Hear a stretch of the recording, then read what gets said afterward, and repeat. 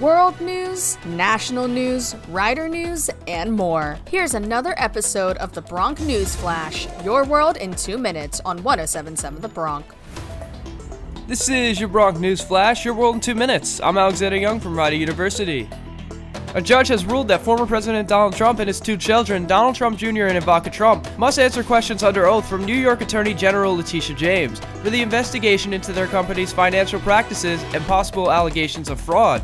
James is investigating possible tax fraud at the Trump Organization and whether the company inflated its assets for tax breaks and loans. Trump responded to the investigation, calling it a continuation of the greatest witch hunt in history. It's speculated that Trump could appeal this disposition. In Canada, a group of protesters have continued to block downtown streets in Canada's capital to protest against COVID-19 mandates and restrictions. Canadian Prime Minister Justin Trudeau announced on Monday that he would be putting in effect an emergency act to allow the government to freeze the private bank accounts in the anti-vaccine mandate protesters if they refuse to correspond with leaving. The police warned people to leave after threatening to arrest the remaining protesters on Wednesday, promising imminent action to remove the blockades on the street of Canada's capital city. And many organizers in the protests started to be arrested on Thursday evening, including 2 main organizers.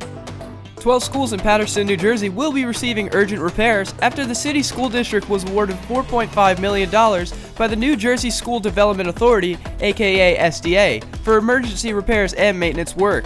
The city's John F. Kennedy High School complex will be getting over $1 million in improvements, including renovations to a new gym floor, new safety doors, and repaved parking areas. New Jersey is committing $75 million this year to be divided amongst all school districts, with SDA districts getting the most of it.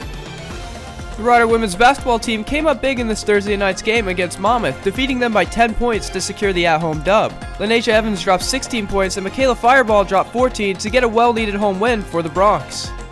And that is your Bronc News Flash, your world in 2 minutes. I'm Alexander Junge.